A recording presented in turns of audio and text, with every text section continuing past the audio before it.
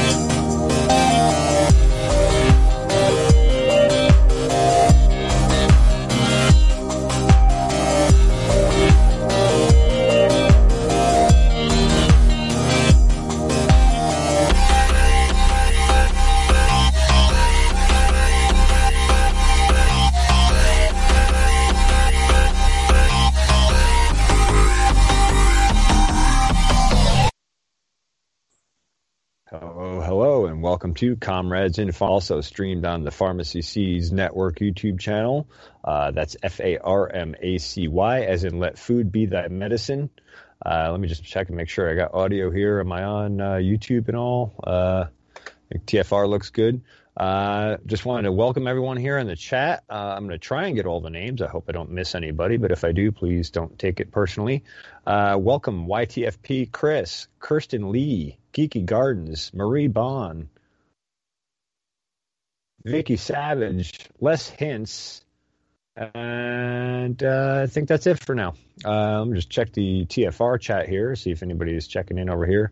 Don't know if anybody's actually even watching this show on TFR yet, but I'm sure they're listening. Oh, also, we're streamed on iHeart, Tuned In, and TalkStream Live as well. So, last week's guest was Brad Lauber from Lauber.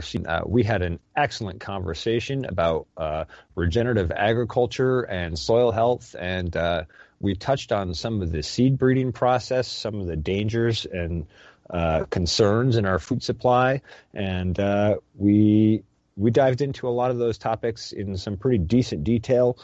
Brad and I have been talking since we had the show last week, and Brad and I are both very interested in involving consumers directly in our conversation as we go forward. So he and I are getting together in the background here and sort of orchestrating out how we go about having this conversation. We want to see what the consumer wants to see on their plate. And the only way we can really do that is talk directly to consumers. So I encourage you to, if you have friends who eat, and I'm sure you do, to have them come in here to Comrades and Farms and start checking out our shows, because Brad and I, want together here for this, are going to have what I think is an excellent conversation all around food, regenerative agriculture, the future of agriculture, and this is a very, very, very complex topic. And if you don't believe it, let me share a link for you to check out in the meantime while we get all that together. There's a video from the Soil Nutrition Conference 2018 from NOFA, Mass. And I'm going to share the link here in both the YouTube chat and also in the TFR chat. And try and... I'm sorry, I'm being distracted by the chat here. I'm going to share the link here in the TFR chat as well. There we go. I encourage you to go check this out, and I'll give the title for those who are listening to this later and don't see the visual links. It's John Culture 2020 SNC 2018. That's Sierra November Charlie Soil Nutrition Conference 2018. It is an excellent discussion all around the future of regenerative agriculture and what that may look like in the future. And I think if anyone has some really good insight on this, John Kempf is the guy for it. And that conversation was excellent. But Brad and I want to carry that forward in the future and bring it down to a consumer can talk to the seed producer and farmer level. And for those who don't know, Brad Lauber, his family has been a hybrid corn seed breeder out in the Midwest for a long time. I think a good 100 years, maybe more. There's actually an excellent interview of his father or grandfather. I think his father on YouTube as well. I'd have to dig that up. I don't have that right off the top of my head, but it was an excellent, just how the technology has evolved between the 40s and now today, here we in 2020. It's a really interesting conversation as well. Interview really, but well worth checking out. The other thing I wanted to talk about today, speaking of advancing eco-agriculture, Advancing Eco-Agriculture just released a new video, a webinar today. It is entitled Reversing Soil Degradation with Dwayne Beck. And that is a very enlightening conversation as well. It's more along the lines of soil, but they definitely do touch on the future of agriculture and all of these pieces that come together there. So it's very interesting concept to be thinking about. And I think our world is changing at a much faster rate than we even have the capacity to recognize. And if we aren't proactive in trying to what we would like the future of our food supply and food chain to look like, and what types of products we would like involved or not involved in that, we need to voice our opinion on that. Now, most people here who have watched my show or been watching my YouTube channel, they know that, I'm just a homesteader here. I have a small homesteading operation. I do some limited seed breeding internally. I don't sell seeds on the market, but I have been studying that process and all of the little eccentricities involved with that for a long time. I find that fascinating. And I was really honored actually to have Brad Lauber on last week and have a little bit more in-depth discussion about seed breeding from his perspective. So that's a very interesting conversation. Anyway, I just kind of wanted to introduce that concept and idea to people, and I encourage you to share this with your family and your friends and open that discussion. You can see where it's going. Now, I just went back and re-listened to that Soil Nutrition Conference webinar from NOFAMAS, and there's some really interesting insight in there regarding both robotics. I shouldn't even just say both. I should say robotics, economics, soil health, and social culture as well. And all of these topics are complex in and of themselves, but when you combine them into trying to look at the future of agriculture, it gets even more complex. But if you look around today, I grew up in the 1990s, and when I was growing up, cell phones were just released. It was like a new thing, And at the time, I had my amateur radio license. I remember being 14 years old and getting my amateur radio license and walking around. I had a little handheld, I'll hold one up here for the viewers on YouTube to see. My little handheld radio was actually about half the size of even this radio that I'm holding up, but it was a little HT, and I had it set up with something called Auto Patch, so I could actually use that radio to make phone calls by remote control. And I remember friends walking around and being fascinated by that, simply because the cost of a cell phone at the time was incredibly expensive, and your minutes were very limited, and it was a very different world cell phone wise. Now, you roll forward from 1990 to today, 30 years later, and everybody's carrying around not just a cell phone, but they're carrying around a wireless computer device in their pocket. Well, except for me, because I don't have a cell phone, but I'm a rare exception to the rules, shall we say. Anyway, that technology has evolved in this way that we probably could not have envisioned that even 40 or 50 years ago. And that's kind of my point. And this Soil Nutrition Conference talk that John Kempf gives is looking at the future of agriculture up into 2050. And here we are in 2020. 2050 sounds so far away to me, but I realize that, hey, that's only 30 years away. And that's just like 30 years ago, except it's 30 years ahead. And the evolution of the technology and the evolution of the regenerative agricultural knowledge and the evolution of our understanding of chemicals, chemical fertilizers, our impact on ecology, the water cycle, all these other pieces tie into play. And there's a lot of other pressures that kind of ride underneath this, but I think we really need to open the discussion. I don't think this is a discussion that should be just had by farmers and scientists. I think the people of the planet deserve to have a part in that discussion. To me, I was very excited. Some of the topics we're going to talk about are pesticides, GMOs, CRISPR technology. We're going to go into a bunch of stuff, and Brad has the privilege of being able to invite several top-level scientists, and it looks like some of them may come forward and have the discussion with us. And I'm really looking forward to having this discussion in an open way and being able to ask open, real questions with these people, and sort of carry on a dialogue rather than I see a lot of these conversations and a lot of these documentaries and movies and videos. People are trying to take down one side and build up another side. I don't think that's the appropriate perspective to approach this from. I think the perspective is we all have stake in the game, and let's sit down at the table and discuss what we all want. When we approach things from that perspective, as humans, we all have a very similar long-term goal and idea. We want to be happy and healthy. We want to coexist with each other.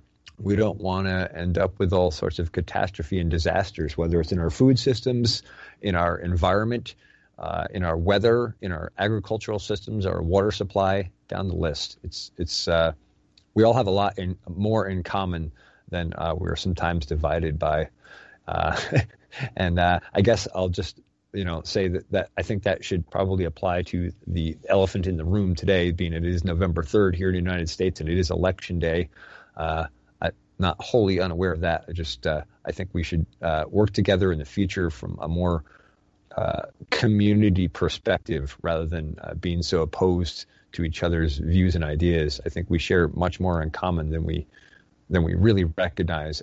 So with that, I'm just going to go ahead and check in on the chat here and see if we have any questions or comments. The chat's actually been streaming along pretty fast here. I hope I can catch up with it at a reasonable rate. And I see we got some other people come in here too. Marie Bond, welcome. And I think I saw Gemini in here. Welcome. Good to see you guys in here as well. And what else? YTFP Chris, I think I said hello to you before, but I'm not sure. So that's sort of one of the things that I wanted to talk about this evening. And I'd be curious to hear what some of the people in chat think about that. If there are some perspectives you guys would like to propose forward, so we could kind of carry this discussion forward on a small scale. Again, we're not really going to dive into this in depth until Brad and I can kind of orchestrate things. But I think it's something that's important for people. And the more that you think about it, the more we'll be able to enter that discussion with a little bit more insight about what we want to come away from that discussion with. So I guess I'll just ask them, the people here in the YouTube chat, what do you guys think about actually being able to ask scientists and seed breeders and farmers who are going to be producing your food? What do you think about being able to ask them questions directly when it comes to what goes into creating that food?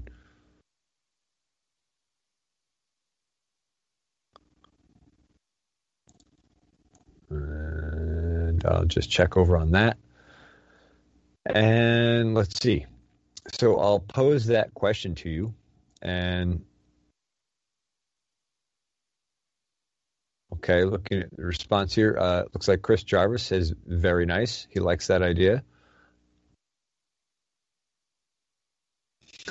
Kristen says, Nature Valley granola bars are delicious, though. Grape nuts, not so much. Oh, maybe I'm missing some of the other conversation that's going on here. There we go. Marie Bond says it would be great if we could have some input on that. So I guess I kind of want to sort of use this opportunity to sort of pre-poll where the interest lies. Marie, you seem to, and Les Hintz also seems to like that idea. And so I mentioned a few different technologies that are evolving, everything from regenerative agriculture to GMO to new new types of chemicals, and also CRISPR. What do you guys think about CRISPR? That seems to be an evolving technology, and there seems to be a lot of beneficial stuff coming from that, at least precursory. But I personally, but I just tend to err on the side of caution with that sort of thing. I really like the study and mimic nature concept, and so when I see something like CRISPR come along, for those who don't know what CRISPR is, it's basically a gene editing technology. It's actually quite different from genetically modified organisms or GMOs. They're actually able to really dial in how they go about editing those genes. I watched a video on that about an hour long, I think, and it was an interview with one of the leading scientists at Benson Hill Seed. Let me see if I can find that link real quick here. I don't know if I have that quite handy. I think that might be buried in emails. Anyway, he kind of went over the general idea of how the CRISPR technology works, and it was really interesting to see it. It sort of opened my perspective. Technology we could use and still be on the safe side of things doing it, still not be disrupting nature too much. I'm still apprehensive about that, but I have more questions I want to ask before I come to any decision in my head. I try to remain open-minded on things here, even if they don't feel right off the bat.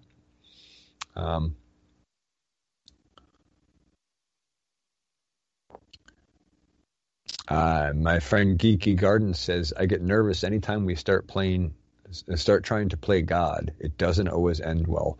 And I agree with that, Geeky. And I think we've seen some of the results of that with some of the GMO crops and some of the herbicides and pesticides and chemicals. And, I don't think all of that impact has been seen yet. I think we're just seeing the tip of the iceberg with that. But I don't know what to think on the CRISPR thing. But so that's why we want to have people like scientists who are actually working with it, like the guy from Benson Hill. I can't remember his name off the top of my head. I really feel bad not remembering, but he's working with this technology right now. They're actually using it in a practical fashion. And, part of me is a little apprehensive because that means you're invested in it. But the other part of me says, well, this is a person who's actually experienced in it and really understands the technology. And I think with the technology as complex as that is, I think the best way to get more information about it is to talk to people who are actually working with the technology.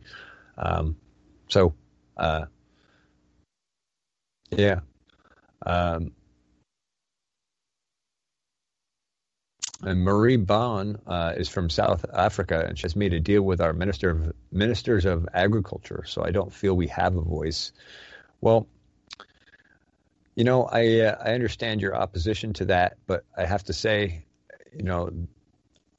the regenerative agriculture and organic seed breeding model, I think, is going to replace a lot of that sort of stuff. So I think at some point that sort of technology is going to become irrelevant. And that's part of why this discussion is so great, because we get to talk to pretty much the number one independent seed breeder. Well, he is the number one and possibly the only really large-scale independent seed breeder in the United States. And he's the guy doing the crosses and creating the strains and making them available on the market. So at the end of the day, all of the food that gets planted has to come from a seed supplier, right? That seed has to come from somewhere. And most growers, most commercial producers aren't producing their own. We basically have the opportunity to talk directly to the person creating the seed that will be used in the future in our food supply. So I guess I wanted to really explain why that's such an important part of the puzzle. And I hope that helps you understand it a little bit better. And YTFP Chris says, we just don't know the repercussions of any of it. I don't mind them experimenting, but it should be kept contained. What concerns me is there seems to be little to no regulation. And actually, it's interesting you mentioned that. There is actually more regulation than even I thought there was. I should really dig this. What I'll do is in the description of the video here later on, I'll go back and dig up that video from that webinar from Benson Hill Seed about CRISPR and how it's used and how it works. It's really enlightening about how that whole system. Yeah, and I want to say I completely agree with you, YTFP Chris, on that containment thing. I've seen that with GMOs. I've seen GMO corn crops being grown near where I grow. And if you know anything about corn pollen, it can drift. It can drift up to 1,000 feet in the winds, and actually could end up cross-contaminating my crops. And that was a concern of mine a couple of years ago when one of the farmers here was growing corn. I actually changed my planting time to basically go around so that both of our corn crops would not be in pollination at the same time to avoid being contaminated by a GMO crop. So I completely agree with that. And then the thing that really bothers me is that after contamination, then they go around and sue sometimes, and that's contaminated another farmer's crops, and then you go after him for stealing your seed, like they did up with Percy Schmeiser up in Canada. If you're not familiar with that, look up Percy Schmeiser. That's a really interesting story, and I don't know if that is the norm in that industry, but it is concerning. Bomber says, yes, Chris, containment doesn't seem to be happening, and they are waiting to study long-term results and repercussions before releasing their quote-unquote experiments out into nature. Yeah, that's another issue, that long-term study. You don't know what's going to happen 10, 15, 20, 30, 40 years down the road. And that's just, on a direct scale. If you look at the epigenetic effects as it goes down through generations, it may even be worse effects or better effects, who knows? But the problem is that the study hasn't been done, right? So, yeah, and that concerns him. So it sounds like what you guys want to see is longer term studies that would indicate, whether long term this works out, right? And YTFP Chris says, as far as I'm aware, the seed is sterile, so you can't make your own. Although pollen, it's a different story. Yeah, that terminator gene isn't in all of those GMO crops. I think that's a very specific set of crops, although, to be perfectly honest, I'm not familiar enough to really talk on that. I haven't really studied them all that closely, but I know a lot of the research that's been done, excuse me, a lot of the research that's been done has found that those crops actually change the biology of the soil in a negative way. They actually change the soil biology into more of a degenerative style and more of a not disease suppressive soil, but disease enhancing soil is what I'm trying to say. But very, very interesting. I see Mercurius Dalvidinius just came into the chat, so welcome, Mercurius. Good to see you in here as well. Let me just check on the time here and see where we're at time-wise. Oh, wow, we're only 3 minutes out from the break already. Boy, it always goes fast. And Les Hint says, a lot of the GMO grain we take in will grow and produce more seeds.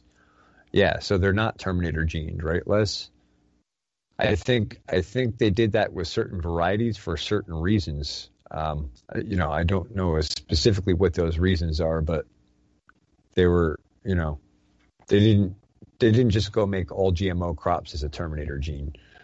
At the end of the day, we've already started down this road of being able to patent life, and that's kind of scary all by itself.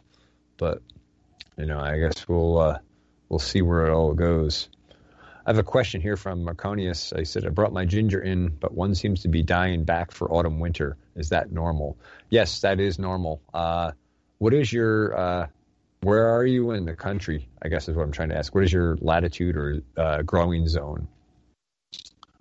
And we got about a minute and a half to the break, so I can probably still answer that question for you. Yeah, it looks like Marconius says GMO is scary as well. So this will be a good conversation. We'll get to actually talk about the specifics of it and ask questions of scientists who are working with these technologies today. And that puts a lot of the power right in the hands of the consumer here, because you have the opportunity to weigh in seed producers are going to be making and what concerns you. Les says, nope, it was put in the beans or corn to keep farmers from replanting the crops that yielded well. Yeah, see, that makes sense. That makes sense. If you go through the trouble of creating a patented, genetic crop, you want to limit the use in the market. Makes sense. And so people know Les actually works with grain crops. He works at the elevators, I believe. So he's kind of tapped into this system, understanding of this system, I should say. I report the stream is skipping and lagging. Uh-oh. That's never good. Looks like we're going to be headed off to the break here shortly. So I will see you on the other side of the break, and I will try and straighten out the skipping issue.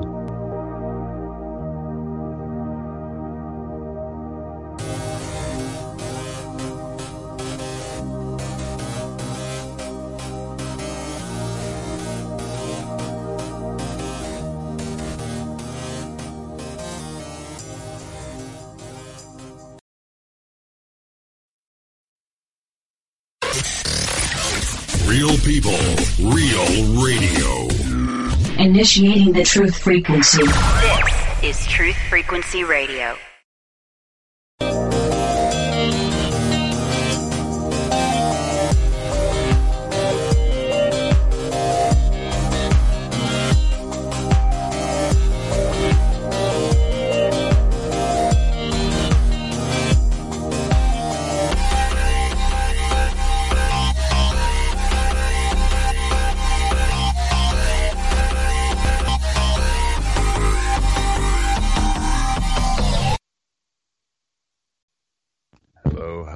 Welcome back to Truth Frequency Radio with Comrades in Farms here on Truth Frequency Radio, as well as the Pharmacy Seeds Network YouTube channel. That's FARMACY, as in Let Food Be Thy Medicine.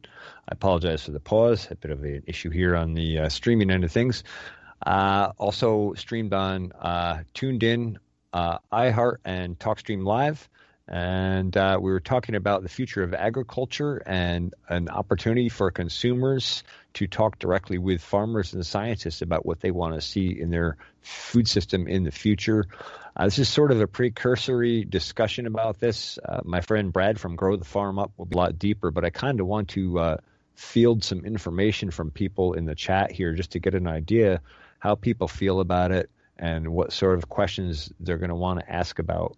And that sort of thing. So I'm going to roll back up through the chat here and try and catch up on the chat questions and comments. YTFP Chris says there are different types of GMO.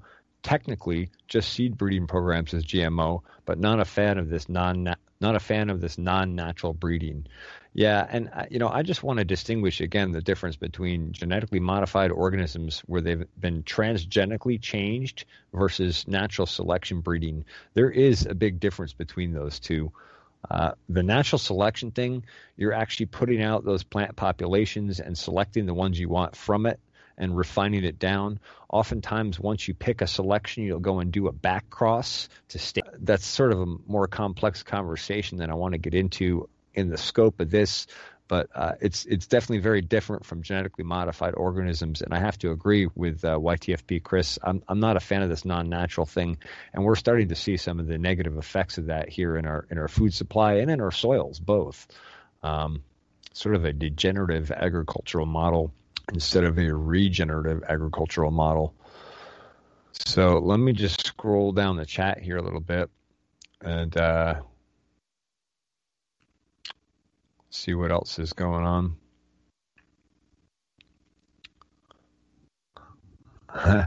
Control Alt Delete and close out any Java updaters and programs in the list. Yeah, I killed all the excess programs, YT, but thanks for the heads up.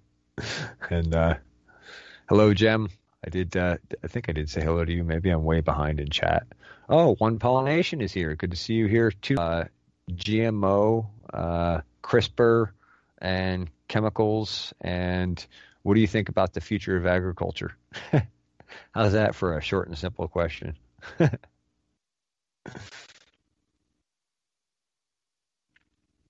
Bomber says, would love to hear from scientists and farmers about their own concerns. They know much more on the subject than myself and aware of not only the issues at hand, but the steps to take remedy issues. Yes, thank you, Bomber. That's an excellent comment. And we actually talked a little bit about that last week. And, Brad from Grow the Farm, Brad Lauber, has a little bit different perspective than many of the farmers that I've run into or that I've heard talk. They seem to be sort of, well, the consumer doesn't know anything about farming, and so they shouldn't have a voice in it. And while I understand that sentiment from a farmer's perspective, because there's a lot of complex information you have to know, a broad range of topics to be an effective farmer. At the same time, who are you delivering to? Who's your customer? If you go and talk to the sales rep guys, they'll tell you, oh, the customer is always right. The customer is always right. Well, if that's true, why aren't you asking the customer what they want? I mean, I'm playing devil's advocate here on it, but I think these are good concepts to think about, and maybe it'll open some minds to turn some gears that haven't turned in a while, or maybe they never turned. Or maybe they've been turning and they just haven't been talking about it. And Geeky Garden says, I'm not sure I know enough to ask intelligent questions, but I would love to listen and learn. Hey, I've studied a lot of this stuff for a long time, and I'm not sure I'm qualified to ask intelligent questions either, Geeky. That's why I'm kind of going to be the moderator. I'm going to let Brad be able to kind of interface, the consumer and the scientist, because Brad's doing seed breeding and farming on a practical level. He's involved in regenerative agriculture, so he understands those concepts and how they tie into it. He understands large-scale regenerative agriculture, which admittedly is not my forte. Again, I'm here on a small homestead. I've studied many of those large-scale techniques and scaled them down to adapt to my farm, and that's been really effective and really productive and really rewarding. But I certainly am not, I'm not well versed in large-scale agriculture or what it takes to make that happen. I was listening to that interview with Brad's father, and he was talking about all the different pieces of farming, seed breeding back in the day. One of the things he mentioned was in order to breed hybrid corn, you breed two different types of corn. The tassel of the one corn of the female plant, the plant you want to be the female, you eliminate the tassel off of that, and you let the pollen come from the other strain onto that plant. And so part of that process is going through those fields and eliminating tassel. He was talking about they pulled, I think it was 45 buses of people with 40 to 45 or 50 people on board each bus every morning during the season when they had to go do that out in the field by hand. And this ties back into the technology thing. And now, today, that's all done by machine. Brad's driving along in a highboy that detects where the corn tassel is and makes the cut. And he just rolls along through the rows, making those cuts as appropriate. So it's a very different style of doing things. But when you think about that, think about the labor that was involved in doing that back in the 1940s. Busing in that morning to do that job, to go out in the field and cut specific tassels off of corn plants. Like it's very different world already, just from that perspective. All right, I'm going to go and catch up on the chat here again for a minute.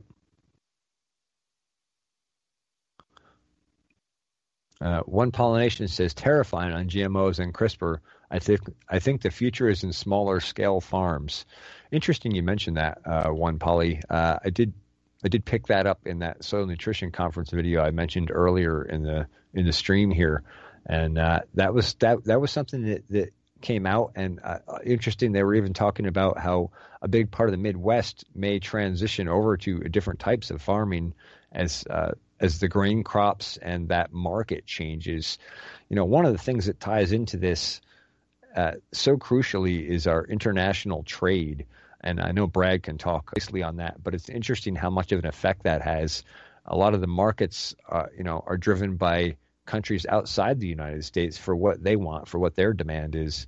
So this is a really complex discussion, but it's going to be really cool to kind of peel back the onion layers and kind of hash it all out. Marconius Delvinia says, in the future we will grow all out nutrients from nanomachines, and they will also take care of the other end. Yeah, I'm not sure that that's true.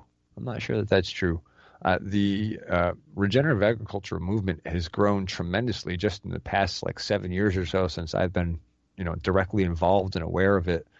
And, I know that nanomachine technology is evolving rapidly, but I don't think we need to rely on that for that. But it is interesting how this technology can affect, direct delivery and that sort of thing. One of the things that was talked about in that soil nutrition conference was how farmers were talking about how much time and energy it takes to go and do a farm stand every weekend, and how things that sort of like the Uber system works, things like that are going to kind of evolve into the agricultural market for local farmers, and that frees up a lot more time for those small scale local farmers to be on the farm farming the food. People are always asking me, why don't you go get a farm stand? And it's like, well, first of all, there's the cost of setting it up. At least in my area, it's actually quite expensive to go and be part of one of these farmer markets. There's quite a fee. And then on top of that, that means I have to be there every weekend with produce. And if I'm there every weekend with produce operating as one person, well, that's at least 2 days out of the week that now I can't focus on producing that produce. So that's a big part of why my model has stuck with dealing with restaurants. Now, my sales are pretty limited, my nutrients, and make my farming operation a little more expensive for producing my own food. But, it's something I can definitely recognize and understand. And Bomber says, I'm not sure what a CRISPR is, means different here. Okay, well, CRISPR is a gene editing technology. And like I said, I will share the link with that, when the stream is complete. I'll put that in the description of this video. And I'm glad to share it with you directly, Bomber, since we have direct communication available to us. But basically, it's a gene editing technology, but it's very different from genetically modified organisms where they're doing transgenics. This is actually gene editing to adjust how a species, interacts with the environment. Anyway, it's really interesting, and I'm certainly not qualified to give a great description of that video that Brad shared with me. YTFP Chris says, still don't know the effects on the insects, the animals that eat those insects, soil health, and humans who consume all of the above. My main concern, crops, is soy and how it's showing up in everything. Oh, yeah. Yeah, that's a concern too. And then I'm going to try and catch up on the chat next level here. Chat is moving fast tonight. Merconi says CRISPR is a technology for gene splicing with a bacteria. I think cut and splice. Yes, that's a pretty good simplified description of it, Merconius. Thank you. And Geeky says basically the same thing. YTFP Chris says botulism, although there's new techniques to brute force it in without the need, if I remember correctly. Oh, was that part of it? The main concern is crops in soy and how it is showing up in everything. Botulism, although there's new techniques to brute force it in without the need, if I remember correctly. Yeah. And Bomber's response on the explanation of CRISPR is, oh, interesting. Okay, thank you. Yes, that sounds absolutely very sketchy. So that was the same gut feeling I had about it. But after watching that video, I'm still on the fence about it for sure. But I'm less inclined to just throw it away without examining it closer. And one Polynesian says vertical farming is an exciting concept too. Yes, it is. At the moment, it's fairly labor intensive, but as technologies are evolving, that is probably going to change pretty dramatically.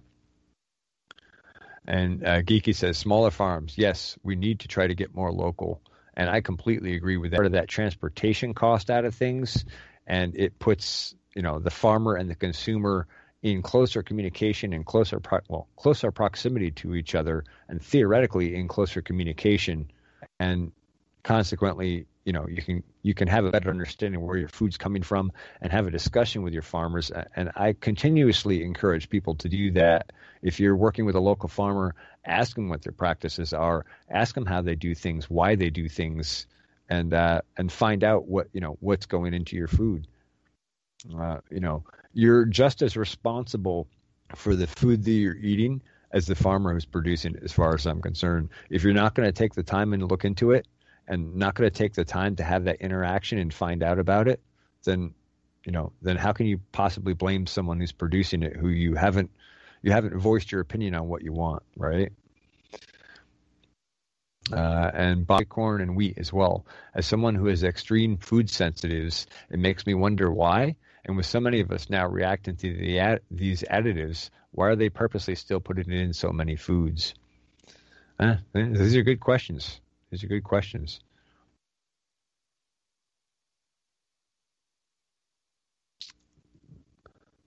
And Mercurius Dalvinus, is there a link between high-intensity GMO farming and growing populations in certain areas?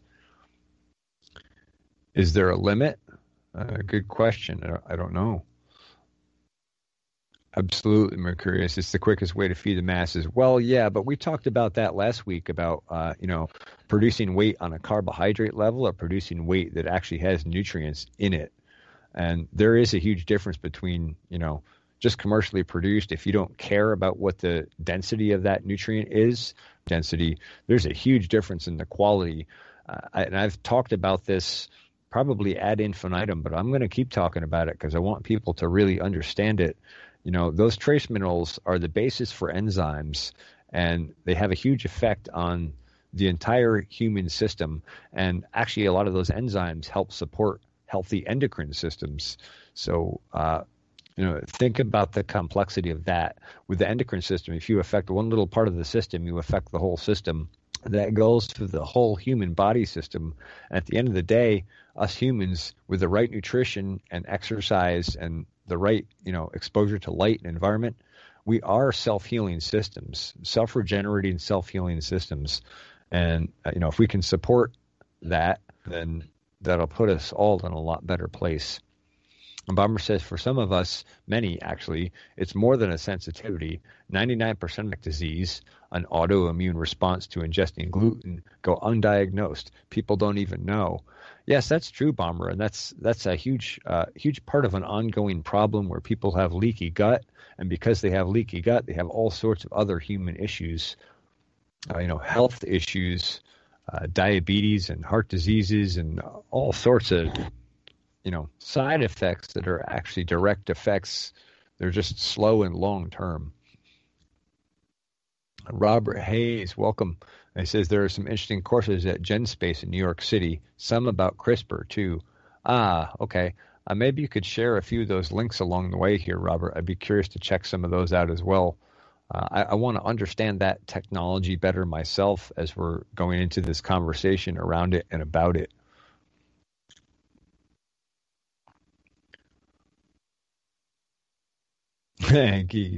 Endless cycle until Mother Nature steps in to correct the situation. Yes, and she always does step in and correct the situation, doesn't she?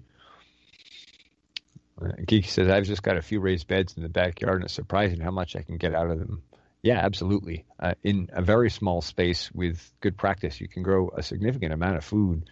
It's hard to grow 100% of your food, especially in today's culture where our food diversity is so high. Like the fact that in New York, I can go to the store and buy bananas for, 99 cents a pound or something. That's like, you couldn't do that, 100 years ago. And let's see. Chris Jarvis says, I had too much exposure to light in my younger years. Yeah, it's got to be healthy interaction. Everything with moderation, right? And let me just check on the time here. Okay, looks like we got about 7 minutes before the break.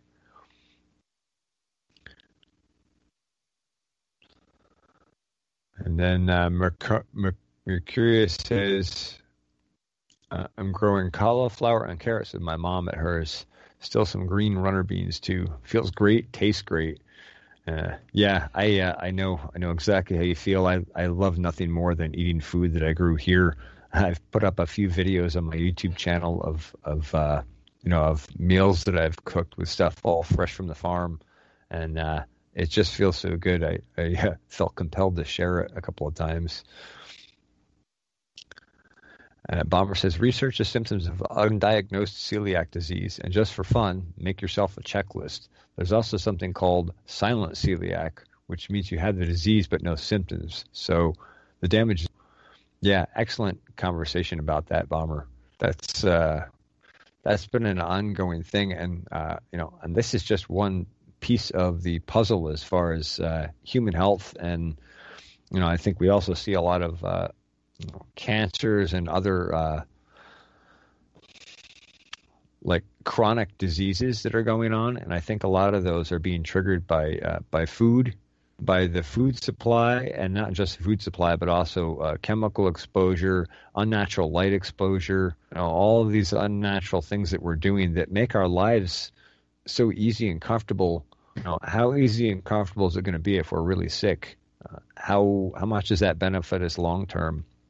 What kind of a world do we want to leave behind for our kids and our grandkids and their great-grandkids?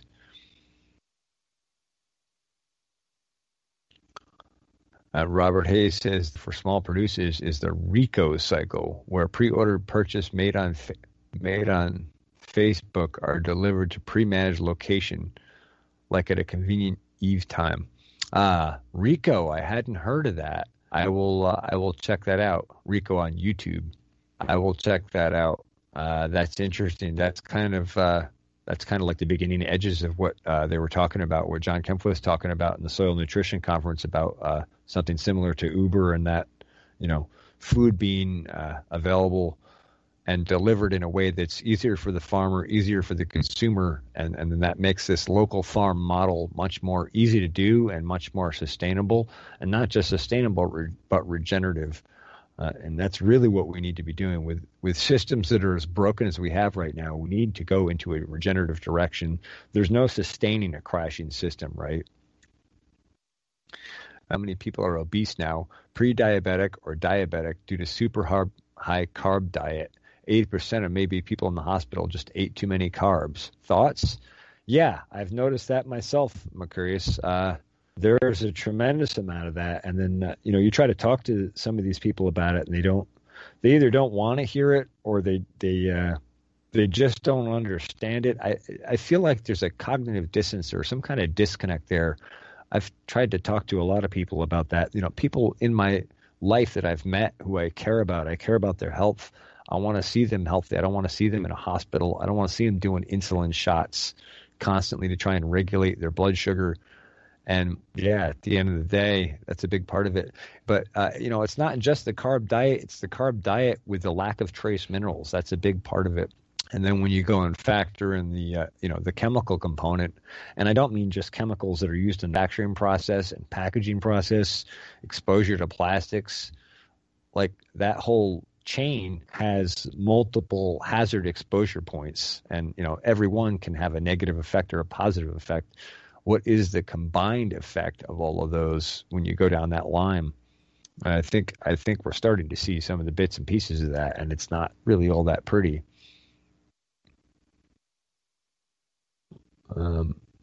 Chris Jarvis says, I spent as much time outside as I could in my 20s and 30s. Now I have these small skin cancer bumps. I wonder if that's part of that is a factor of food. People who are familiar with genetics, that seems to be an ongoing conversation all the time. Genetics. You should look into epigenetics, because all genetics have to be expressed in an environment. And if that environment is not beneficial to the gene, then that gene changes how it expresses itself. And so I think we're seeing a lot of that going on in our environment. I've seen on a small scale here, I've seen the ability to shift that even just with crops and soil by shifting the environment and the trace mineral nutrition and the biology available to the plants. You can dramatically shift how it all works. YTFP said, carbs are pretty natural. It's refined sugars and lack of mobility that is more the cause. Most tribal members are very skinny and rely heavily on root vegetables and carbs. Yeah, and those carbs are paired with fiber. It's really interesting. There was a talk from, I forget who it was now, but he was a leading scientist or doctor, and he was talking about how sugars by themselves are bad, but if you pair them with the carb, like I think he was one example he gave was like you can drink orange juice, right?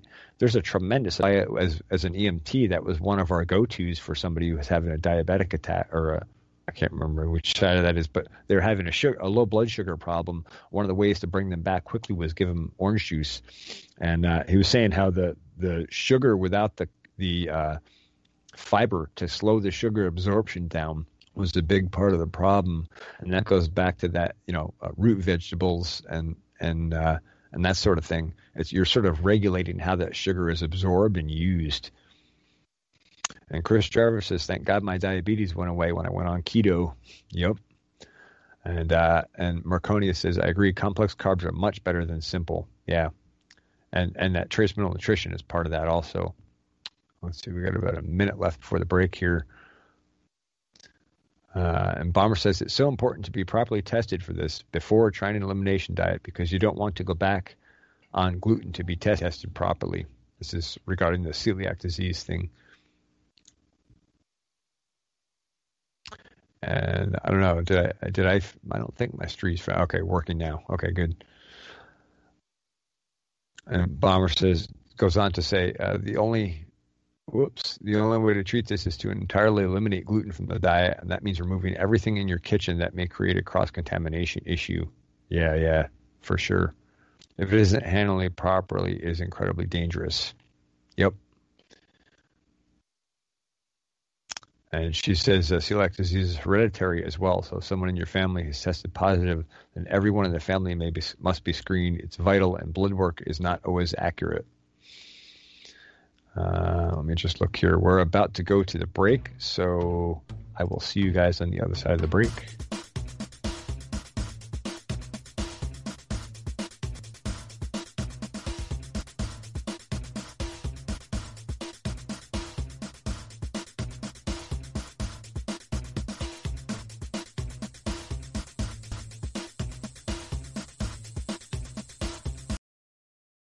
You are now tuned into the Truth Frequency. We are TFR.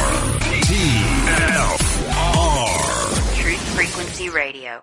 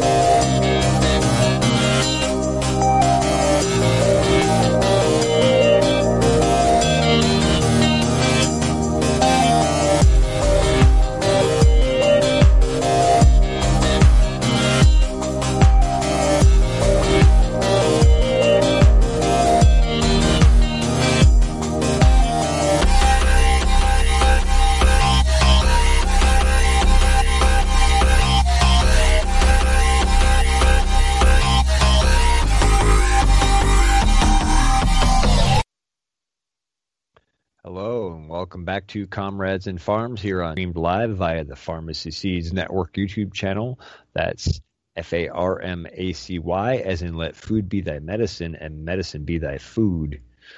Before the break, we were talking about some different technologies that are evolving here, GMO, CRISPR, regenerative agriculture, and the future of agriculture as it relates to human health. And we were off on a whole bunch of different topics surrounding that. We talked a little bit about gluten tolerance and gluten allergies, and a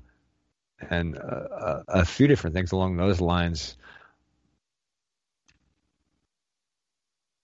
And I'm going to go back into the chat here and read a few more comments because I really like the feedback I'm getting from the viewers here about these topics.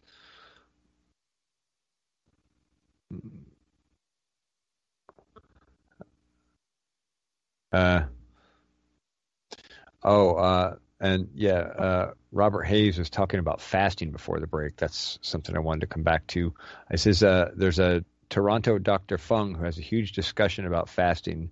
Many have corrected their blood sugar levels and have gotten off diabetes medications. Fasting for health. Very interesting. Yes, and it's funny you mentioned that. There's a whole new sort of movement thing, diet-wise, that people are doing something called intermittent fasting. When I first heard about it, I was very surprised. Actually, Dr. Rhonda Patrick talks about it in some pretty good detail.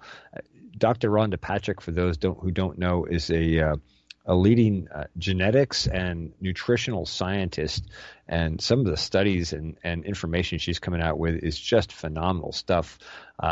She goes into all sorts of things, including how to affect your health and how to affect your actual turn on certain genes and turn off other certain genes through different pathways. One of those pathways is the NRF2 pathway, and it's affected by a compound called sulforaphane. And sulforaphane is found in the brassicas family. That's kale, broccoli, Brussels sprouts, cabbage, all those sort of things. And sulforaphane has a huge effect. I think it was as little as 100 grams of sulforaphane a day, or 100 grams of any of those a day actually can directly affect the NRF2 pathway and change how your body processes sugars and turn on positive genes and turn off disease genes. So that whole area of interest is, or that whole area of study is really interesting. I want to pick up his other comment here. It says, Mercurius, the usual situation maybe with fasting every hunting day in those Paleolithic times. The 16 hours fasting, many tries testing with blood sugar levels. Think many can have discipline. Yeah, that's a really interesting thing. It's funny, when I heard this whole intermittent fasting thing, I kind of laughed because I've been eating only one meal a day for probably 20 years, and I find I don't get blood sugar crashes. I don't get I should back up, because I was starting to get some blood sugar crashes, and I think I was becoming pre-diabetic until I started cutting out some of the more refined carbohydrates and sugars.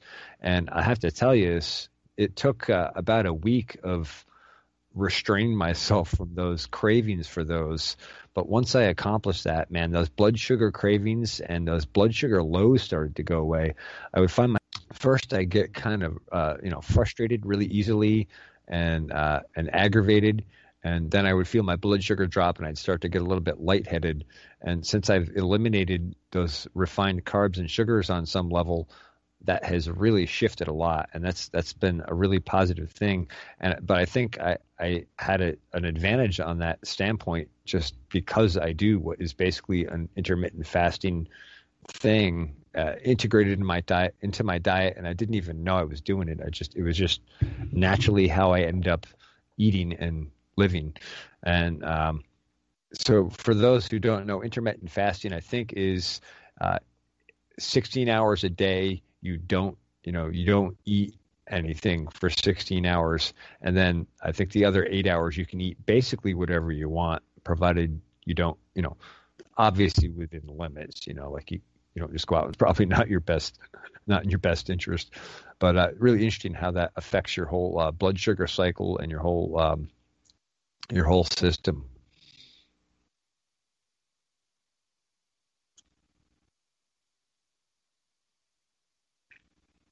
Bomber makes a very good point here. There is gluten intolerance, gluten sensitivity, and celiac disease.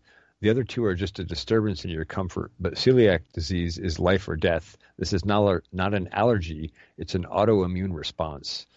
Yeah, and that's where your immune system is attacking itself effectively, or heighten its own response, and it ends up responding against itself, basically.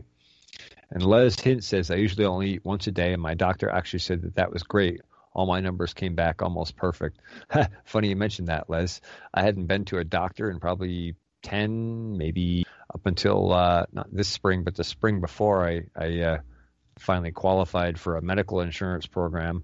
And I went to the doctor, and he took my heart rate. He basically did a full checkup on me, and he was like, wow, I'm surprised for a smoker that you're as healthy as you are, that your heart rate is where it's at. What are you doing? And I told him about the nutritional foods that I eat and my eating practices, and he was impressed. So it was kind of funny to see that response. I guess he doesn't get a lot of those, but yeah, it's amazing what that can do just by itself. And Chris Jarvis says, I try to eat once a day myself. And Mercurius says, yes, when I was on keto, I hardly felt hungry, hardly even more than one meal a day. Unfortunately, I've been drinking too much beer lately. Oh, yeah. Well, And Les Hid says, when I eat like a fat guy at a buffet. I drink a lot of beer during the summer, but tend to drink more whiskey, rum in the winter. Interesting. I don't drink much alcohol. It's not my thing, and I don't have a craving for it.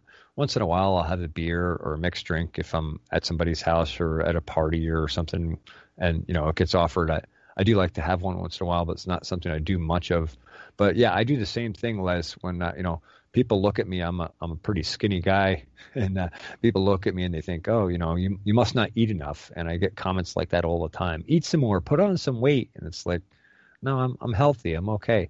But what they don't realize, and I've seen the look on people's faces when they've been around me when I do eat that one meal a day, I put away a ton of food, and I make up for it when I eat. I eat really well. Go check out my recent video, Fresh from the Farm food. You'll see it's a large frying pan with steak and potatoes and squash and tomatoes and corn, and it's a big frying pan. It was probably 2.5 pounds of food, and I put that away in one meal. That's nothing for me. So yeah, I'm the same way. When I eat, I put it down, and then I don't eat the rest of the day, and I don't need to, and I'm not hungry. I don't miss it. I have a couple of cups of coffee a day. Maybe that's a factor too, but it's nice.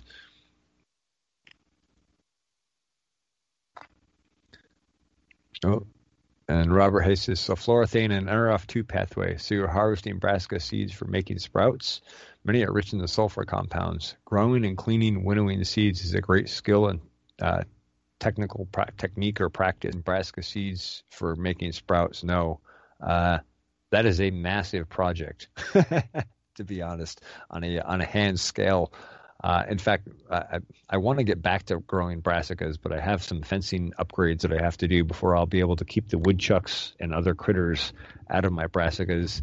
I planted them several years prior to this year, and thought I was going to be able to protect them, and I was unable to protect them. And there's nothing more disappointing than, going through the trouble of starting a seed crop, getting it up to a nice healthy seedling, planting it out, and then watching something desecrate it overnight. So no, but I do want to get back to that, and I do try to incorporate brassicas into my food. And you're right; those sulfur compounds are amazing. It's funny. One of those the same sulfur compound seems to be a pretty giant limiting factor in roots today.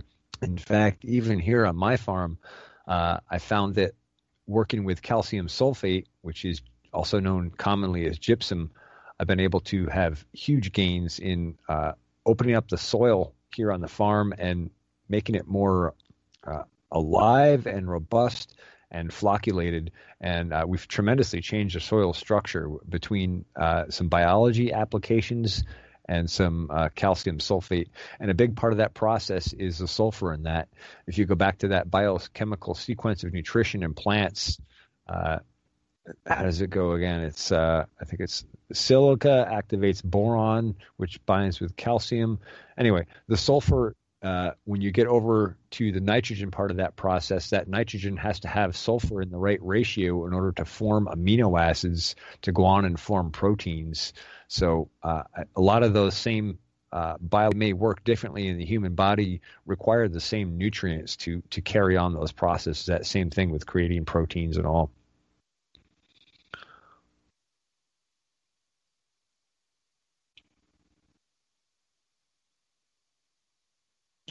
Mercurio says, have you guys watched Fathead? A guy does the opposite of supersize me. Eats fast food every meal, but less than 20 grams of carbs a day. No, interesting. Could you tell us just briefly what his results were with that? Because I'm not even sure I saw the entirety of Supersize Me, but I kind of read the summary of it, and I was like, well, that's pretty much what I'd expect. But no, I'd like to hear more about that. And YTFP Chris says that both caffeine and nicotine suppress the appetite, so that might also be a contributing factor. Yeah, I'm sure it is. Who knows? Maybe I'm suppressing my appetite more than I should be. But, my weight has stayed the same since I was, 18. And even when I was working out hard, the only way I was able to actually gain any weight, I think I gained like 10 pounds, and I worked out really hard every day on top of working for a surveyor, on top of doing missing persons work and doing field searches and hiking and all this kind of stuff. The only way I was able to gain any weight was when I started working out really hard and really packing on protein really hard. And even then I was only able to gain like 5 or 10 pounds. And Les says, so the pack of smokes and 2 pots of coffee a day at work in my favor then? As far as suppressing appetite, yeah. Les, if you can, pick up some fresh roasted coffee. You'd be amazed how much better that is for you.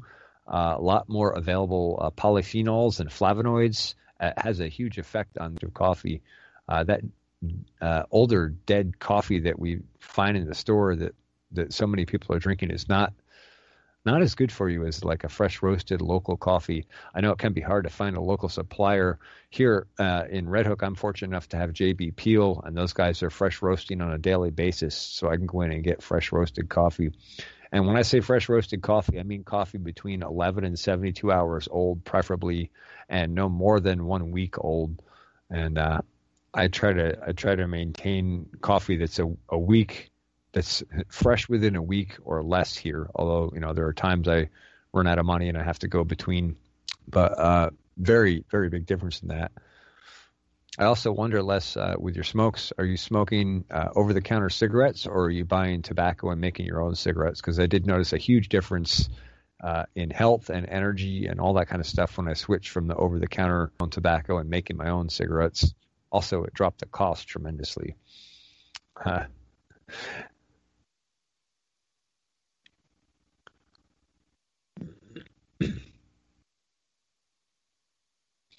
I'm going to go back and read a little bit more about Bomber's story here.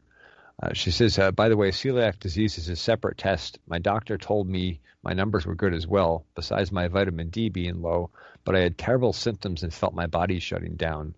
Knew there was something wrong, but doctors were telling me I was fine. Trust your instincts, because now things don't look as great as they did when my body was hiding this. Yeah, and I'm going to second that sentiment. Listen to your body. Listen to your body. Your body's telling you something, you need to listen to it. She says, finally, they were testing me for cancer, and that is how they discovered I had celiac disease. It shouldn't be this difficult for people to be tested. It's ridiculous. How many people are dying early, unnecessarily, from the sure bomber? That's, there's a lot of that going on, the misdiagnostics or the not understanding the situation. Another part of this is doctors not being able to spend the time with the patients. If a doctor spends only 10 or 15 minutes with you and you're out the door, how much insight can he actually have on all of the pieces that affect the biological system that is your body? It's really important to really have a good understanding of the ecosystem on which your patient is surviving, so to speak. In other words, what are they eating? What are their exercise practices? On top of what they're eating, what is the source of the food that they're eating?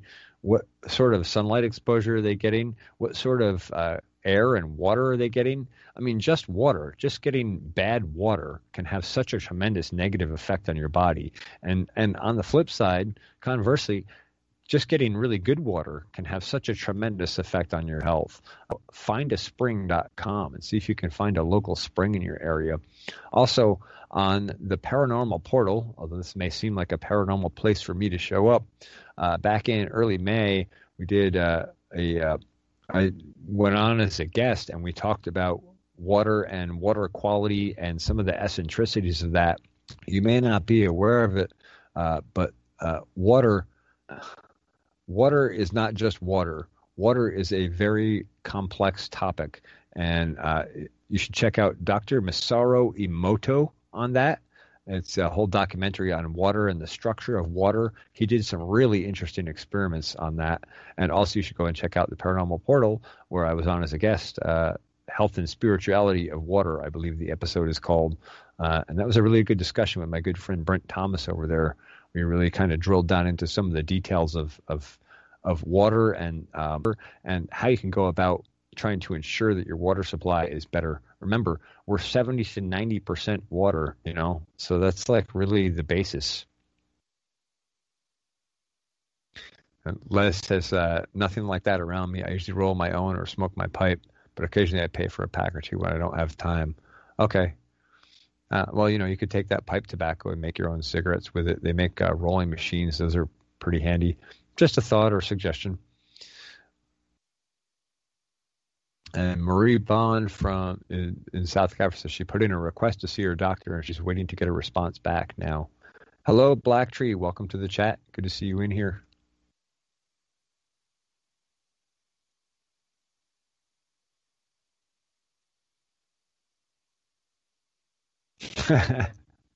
Black Tree says, how did the astrologer cross the road? He drove his Taurus.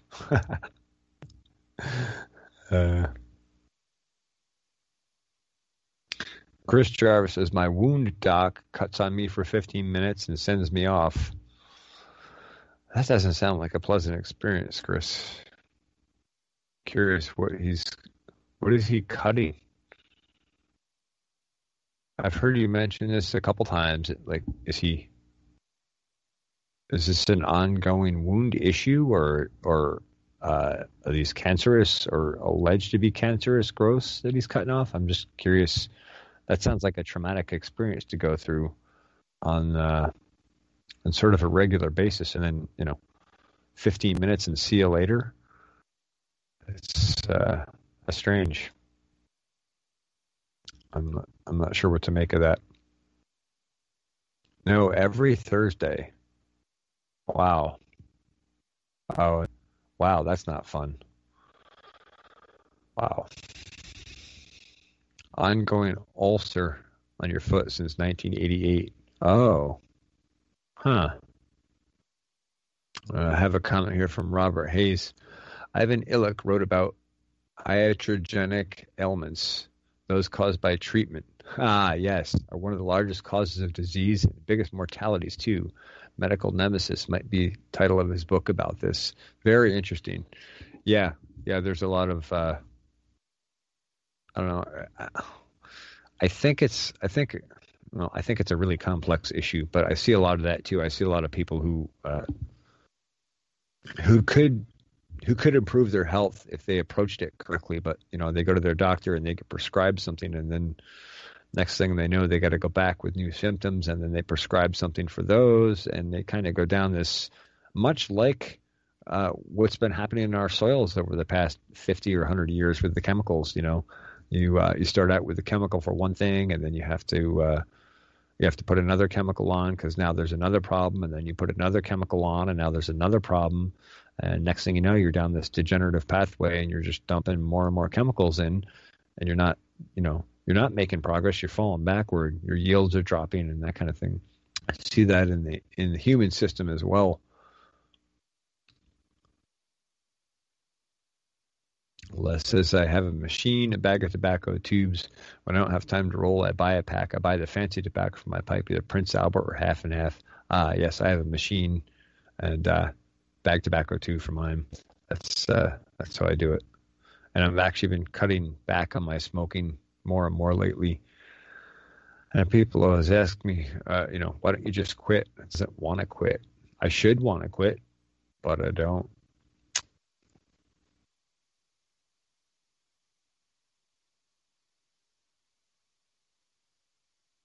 Marie says she was dismissed by her other doctor, and now she's approaching a different doctor.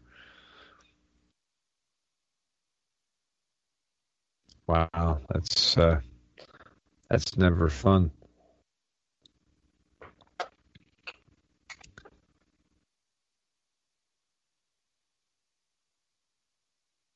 Ah, yes. Bomber says, one day I hope doctors will screen for celiac disease at the first mention of symptoms. We aren't sick because we are lacking in their chemical medications. Something is causing it. Get to the bottom of it. Yeah, very well said, Bomber. You don't have a chemical deficiency. You have an actual issue, and if you can get to the root cause of that issue, you can address it. Same thing in soils.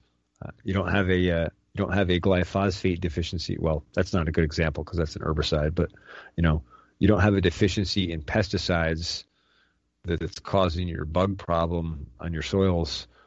You have a soil deficiency that's causing a sick plant, and then the bugs are attacking the sick plant as they were designed to do. Insects are nature's garbage collectors, and fungi are her cleanup crew. The insects come in to take out the sick plants, and then the fungi clean up what's left from that. So, and Bomber's right. Take your health into your own hands and learn from her experience and many other people's. And taking your health into your own hands seems counterintuitive for people. A lot of people, ask your doctor this, ask your doctor if that's right for you, that kind of thing. You should be a dialogue with your doctor about your health and trying to get to the bottom of it yourself. Choose yourself as well. You're just as responsible as your doctor, and to pawn it off on your doctor and then be upset that your doctor doesn't fix the problem is kind of a silly model when you really think about the deeper side of it.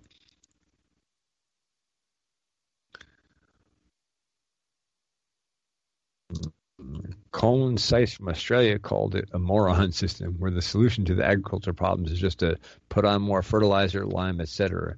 He's got an interesting story for sure. It was Robert Hayes' comment.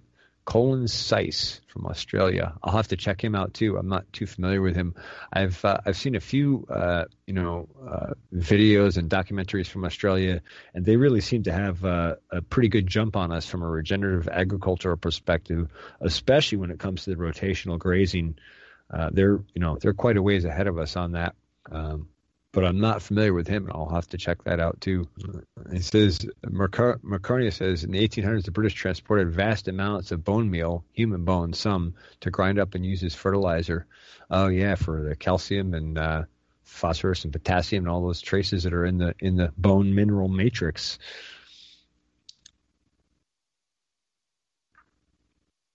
And Black Tree says she found out she had an iron deficiency by just a few symptoms. Yeah, and a lot of people have that.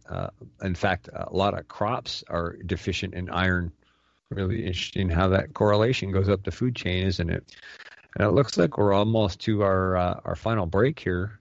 So I guess we will catch you guys on the other side of the break. Marie Bond says, I noticed a difference with the bread. It changed in the 90s. That's when I began having reactions, began investigating how and why. Yes. All right, we'll pick that up on the other side of the break.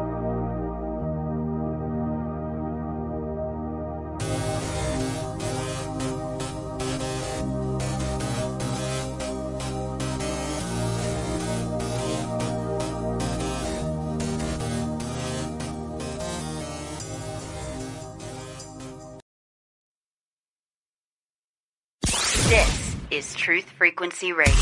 No hate, no hype, no fear. Real people, real radio.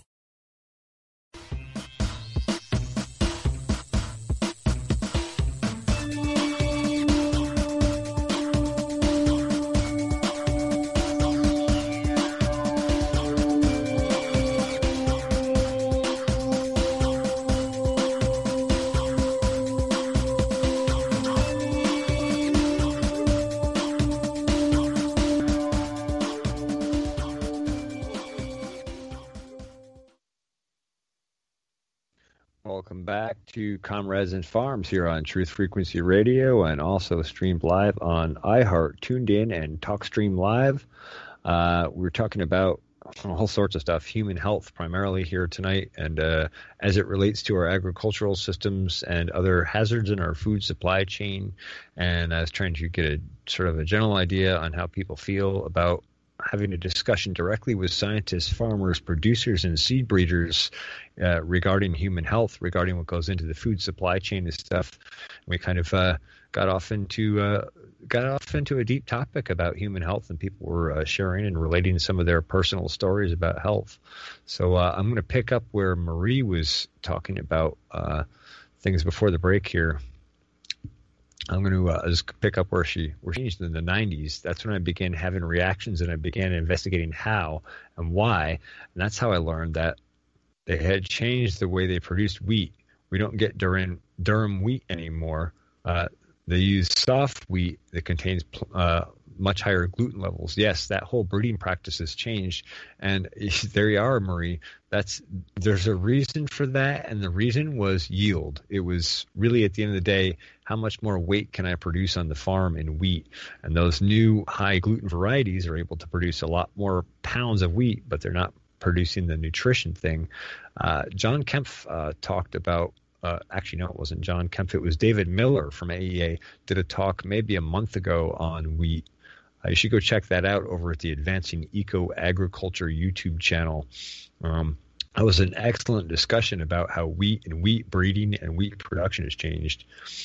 Anyway, that's when you start having reactions, and that changed the way you produce wheat. Okay, I guess I read all that.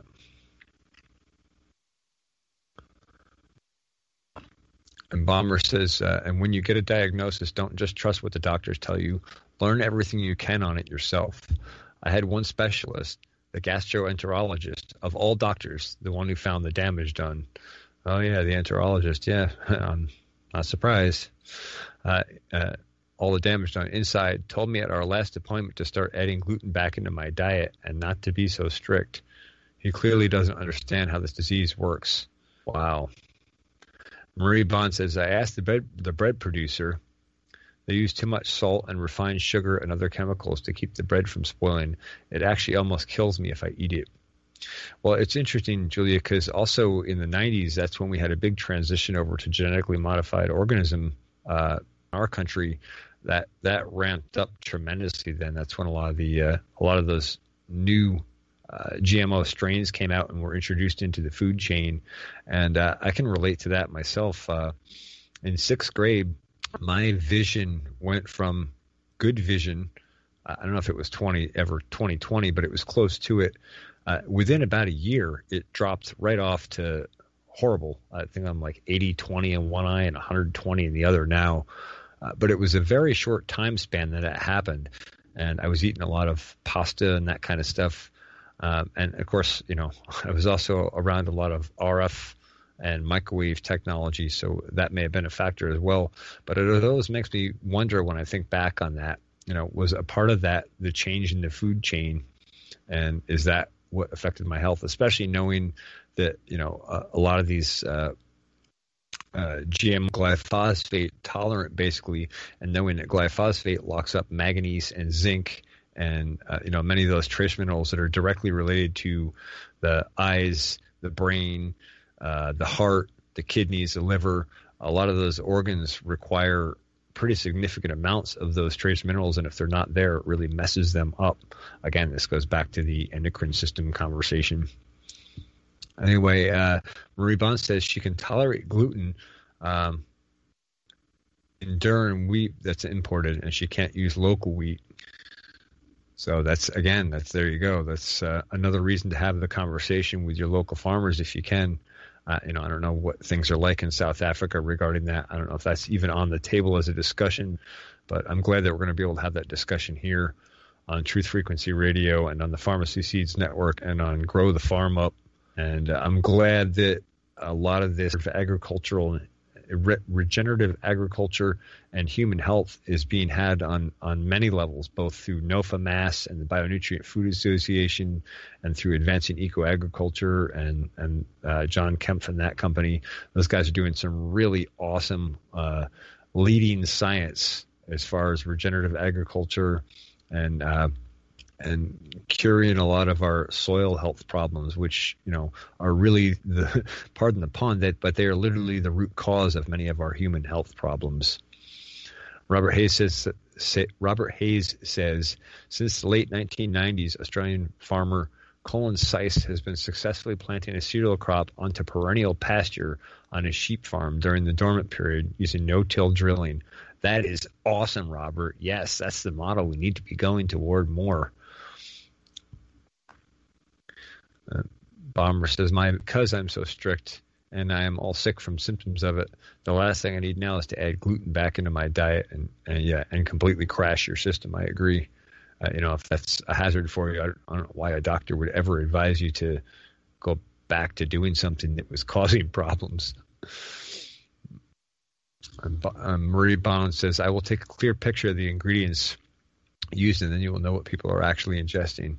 Yeah, I know. If you look a lot of these breads, or a lot of the food products on our shelves, I mean, it's not just breads. A lot of the food products on our shelves, if you look at those ingredients, oftentimes those ingredients even look benign, but if you know what's behind them, boy, it's a whole different animal. One real simple example, canola oil.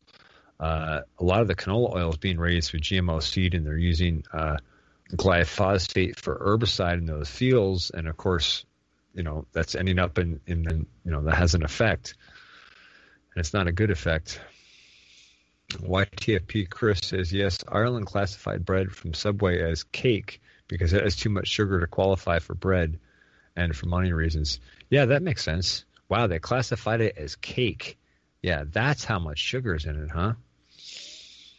Robert Hayes says, no-till drilling, a method that uses a drill to sow seeds instead of traditional plow. He calls it pasture cropping, and he gains 2 crops in this way. Oh, yeah, the no-till drilling is great. When and where you can apply it on your soils and land. Oftentimes you have to do a few things to get your soil health up enough that no-till drilling will work and be effective. At the end of the day, a farmer is kind of stuck between this model of trying to, keep his farm operating economically and also trying to satisfy some of these other equations. That can be a really tough thing to crash if you do something different. And what you've been doing, even if it's not as effective as it has been in previous years, it's hard to look at that and then look at something else that you're unsure of and just jump over to a new system. You always kind of want to test things out in advance. And then if your mind is closed to it, then it's even harder to make that switch. So, yeah. Yeah, it makes sense not to eat something that makes you ill, says Mercurius, for sure.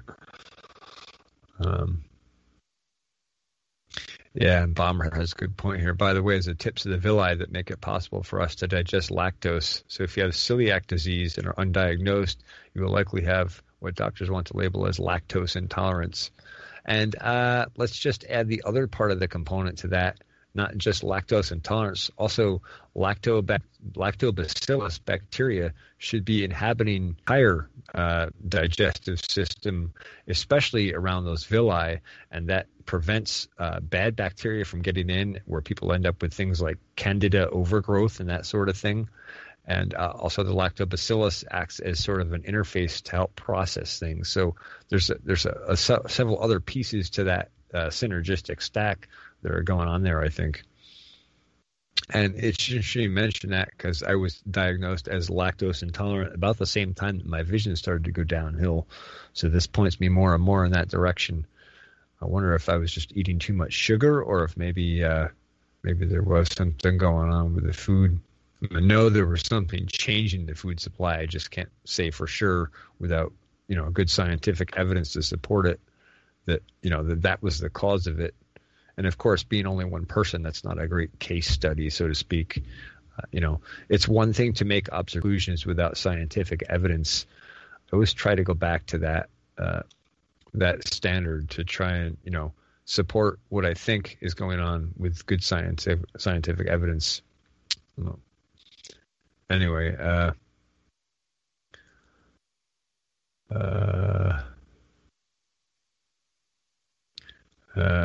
guess I'm going to pick up where Robert Hayes is saying. He calls it pasture cropping. He gains 2 crops this way. Perennial wheat from the West Jackson-inspired Land Institute in Kansas is pretty amazing accomplishment. There's some future regenerative plant community of the Great Plains, etc. Yes, there is, and actually, Brad is one of the leaders in that. I know he's been doing some of the regenerative agricultural practice for, I think he said, about 10 years now, and we were talking back and forth, and he's saying, like, I really feel like I'm starting to really get the hang of it after 10 years. Family has been corn producers, not just corn producers, but actually seed breeders for 100 years. So it's interesting how that works, and it's great to see that movement is happening. It's sad that a lot of that is coming from farms who are watching their yields crash as a result of the systems that they're using today. I think what's even sadder, though, is to see somebody whose yields are crashing and their farm is going under economically, and they still will turn their head away from the regenerative agricultural practices. They won't even look at the model to see if maybe they could find a way to adopt it and use it on their farm, or if it might benefit their farm. And Marie Bond says in South Africa they use glyphosate here and malathion. If you know the poison, one of the most dangerous. Yes, it is. I don't know a lot about it, but now I've heard it in a very negative connotation several times. Sick. Bomber also says plastic also leaches gluten and cannot be reused safely for someone with celiac disease. Scratched Teflon pans, fork tines, and serrated edges of a knife, cutting boards, etc. all hold gluten. Oh, very interesting. It needs to be replaced. Oh, I didn't realize that. Very interesting, Bomber. I had to replace everything. Stainless steel mixing bowls and glass. These can be scrubbed clean unless the metal has deep scratches. Gluten cannot be cleaned from plastic. That makes sense. Plastic is really hard to get anything out of. It gets embedded in it. Chris Driver says, never knew all this. Glad my doctor is coming in the morning. That's going to be some conversation, huh? That is why it's so vital to be tested properly, because you don't want to have to go through keep ourselves safe. Yeah. If you're screened and discover you do not have celiac disease, then cut gluten out if you wish. You won't have to be so strict about it, but you will feel better. Celiac disease requires strict avoidance of gluten. It goes way deeper and further than what's in your food. I can't lick an envelope because there's gluten in the glue. Wow, that's an extreme sensitivity, huh? Very interesting. Yeah, so I guess this is just a good brief touch on some of the health problems that people are having around the world, some of the things that people are noticing. That's really cool that we have people from South Africa and Canada and the United States and all over the United States in here sharing their experiences and what they've learned through their own experiences. I hear you, Bomber. I've gone through some of my own journeys as far as my health. Fortunately, I don't have celiac disease. I haven't been through anything quite that drastic, but I know I've come to a point where I've eliminated certain foods from my diet. And on occasion, I'll be at a dinner or a party or something, and someone will offer me something, and I'll decline it, and then they'll try to offer it to me again, and I'll politely decline it. And then they'll offer it again, and I'll politely decline it. And then they'll insist that I have some, and I'll politely decline it. But, it's really frustrating when finally I'll get to a point where it's like, look, I can't eat that. And then it turns into this whole long discussion where I feel like I have to defend myself about it. It's really a weird thing. If I don't want to eat it, just let me not eat it. Why are you pushing it on me? Never understood that. But I think people are, just look. I mean, let's face it. A lot of our connection is around food, right? We get together for lunch and dinner and breakfast and that sort of thing, or at least most people do. I eat alone most of the time here, and I don't mind that. I actually kind of prefer it. But it's interesting how our connection around food is so driven by that, and it's easy to end up eating something that maybe you shouldn't. And, you hear this a lot around the holiday season, right? I couldn't resist the cake. I couldn't resist the cookies. I couldn't resist that, last that second helping, that kind of thing, and it goes back to that community connection thing in part, right? I mean, there's certainly the diet side of it, or the flavor side of it, right? That mouth pleasure kind of thing, right? Like, it just tastes so good. It's interesting to see how that whole dynamic happens, especially if you go to parties or dinner parties or something, where he says, yes, very true. And Bomber says, I have been informed that because I don't absorb my vitamins and nutrients the way a healthy person can, I will not live a long life. I really struggle to get my numbers up now. Yeah, that's a tough place to be in, Bomber, and I hope that you're focusing on biology as well with that. It sounds like you're very aware of gut health, and I know we've had quite a few in-depth conversations about gut health and health and healing and recovery and nutrition and all that. And we've definitely dived into some very deep discussion about that. I just hope that you're able to get that sorted into because that's a huge part of it. There's actually an excellent YouTube video.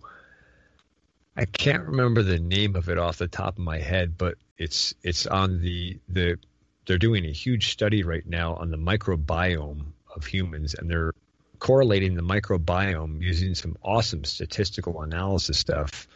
They're correlating that to human health and to diseases and symptoms of diseases, and they're finding that microbiome is so incredibly important. In fact, if you know who Jordan Peterson is, his daughter Michaela also has autoimmune issues, as does Jordan Peterson. And both of those guys were on basically a strictly meat, salt, and water diet for quite some time as a result of their immune system problems. And Michaela put out a video back in the spring. She basically was inoculating her gut system with a certain range or group of bacteria. She's got a video on. It's Michaela Peterson. Just look her channel up on YouTube. But she's got a video on inoculating her gut with a very specific set of bacteria, and it cured a huge portion of her autoimmune disease problems she was having. And that goes back to how important that biology is. I bang on about that in soil all the time. Mercury says, Petersons? It's because they are Canadian, obviously. We love our Canadian friends. Yeah, but it goes back to that biology. That biology ends up being the interface, no matter what the nutrient processing biological system is, so to speak. So in soil, plants can't access the nutrients in the soil without that biology acting as the interface, whereas the soil is the digestive tract of the plant. The same thing applies in humans in our gut system. If our gut biology isn't right, we can't properly digest and absorb those nutrients. And in fact, if you look at ruminant animals like a cow, a cow's got 4 stomachs, right? You would think with 4 stomachs that they could actually eat something and just digest it, but none of that happens without the biology of the cow's gut. And, they don't get any of their nutrition directly from the food they eat. They get their nutrition from the biology processing the food that they eat. That's a big part of why they chew their cud and they have those multiple stomachs. Those are basically an opportunity for the biology to make that nutrition available to the cow. So same concept applies no matter what the biologic, I guess is what I'm trying to say. And Bomber says, taking care of yourself will just keep you alive longer and better quality of life, but I'm still dealing with other health issues. So keeping this contained is just one thing I can do for myself. Yeah. And she says there is a direct correlation between gut health and your mental health and well-being. Yes, there is there are lots of studies out about that and lots of excellent videos here on YouTube and other places about that, about how mental health ties back directly to nutrition and gut health. And as we go forward in the next 10 or 15 years here and agriculture starts to shift and our understanding and our ability to collect data and do statistical analysis comes up, this whole model is going to shift dramatically. And it's funny, I have a friend, my friend Brian, who is analysis right now, and Brian actually works down at the Sloan Kettering Institute as primarily doing statistical analysis for Sloan Kettering regarding cancer studies. And every time I talk to Brian, we have some of the most interesting discussions. And actually, Brian's going to be a guest here on the show at some point. We're going to be talking a little bit about that side of things, statistical analysis, and how managing data can help us make better decisions in the future. That's a really, really condensed version of what we're going to be talking about. But that's going to be a really interesting discussion. So if you're interested in statistical analysis, data collection, trends, and studying where the future is going to go, that's going to be an awesome discussion. I don't know when we're going to have that. He and I have to get together, and both of us are very busy right now, but we have to get together and hash out. But I think you'll find that very interesting also. And, that ties directly in for me to my greenhouse here. At the end of the day, I could collect all that data about all those temperature sensors, but if I don't have a way to process that data and look at it in a meaningful way, I might as well not have the data. And I think that same thing applies to agricultural systems and human health systems as well. The more data we can collect and the better we can analyze and represent that data, the better we can recognize trends and different inputs having different effects on the system. Bomber says, I'll be doing a reset soon as soon as I use up my other groceries here. Strict meat, cheese, and egg diet for a month. However, I'm allergic to eggs, so it'll just be meat and cheese for me. That sounds like a tasty diet, actually, Bomber. Although I can see how you would miss. See Dr. Martin Clinic as well. She says.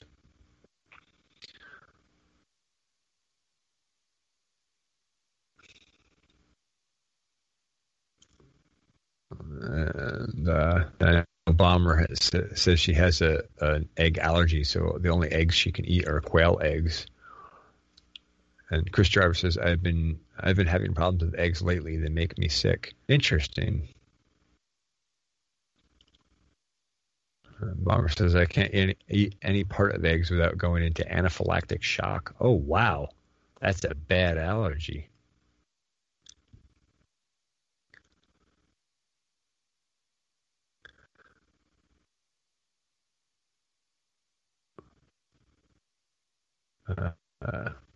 And Robert Hayes says, your friend Brian sounds like an interesting guest. Oh, he definitely will be, friend. And every time we get together, like, I don't know, for most people when they get together, if you get together and have a beer with a friend, you're probably just chatting about politics or life or, stuff like that. Brian and I get together and we have a couple of beers and we're talking about this kind of stuff, statistical analysis. We get really, really into it. Brian's really smart.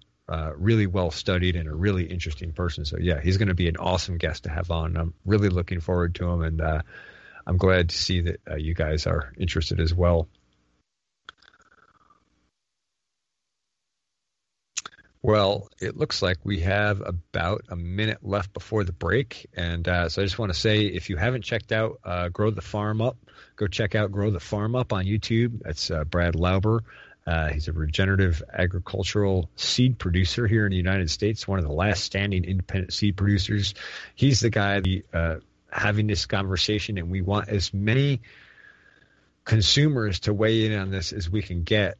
We really want to hear from the consumer so we can figure out what you want to see on your plate, what you're concerned about, and and if there are concerns that aren't valid, we can address them and we can talk about them. And if the concerns that are valid, we can make that information available to the farmers and producers in this country, and especially to people like Brad, who are the seed producers. These guys are breeding the future of the seed that will be used to produce your food in the future. So you have an opportunity here to talk to scientists and seed breeders and producers about what the future of your food is going to look like. And I'm really excited about that discussion. That's probably going to take several episodes. It might take many episodes to get through all that. It's going to be a complex conversation, but we're going to try and peel that onion back and really get into it. Wow, that's it. We're already up. Listening to the Comrades and Farms here on Truth Frequency Radio and also on the Pharmacist Seeds Network YouTube channel. Thank you to my watchers and subscribers and viewers. I really appreciate your support and your interaction. We look forward to seeing you next Tuesday, 12 a.m. Wednesday, Tuesday, 9 p.m. Hi, my name is Ella, and I'm 10 years old. I'm one of the millions of children born to parents suffering from the Sheeple virus. Symptoms include the inability to think for oneself, the attention span of a goldfish, and a strong belief in government and the mainstream media. It is estimated that 1 out of every 2 children are being raised by parents infected with the Sheeple virus. But there is a cure. For as little as 19 cents per day, you can become a TFR supporter and help children like me get their daily dose of truth. Together, we will make sure every child has protection from deception.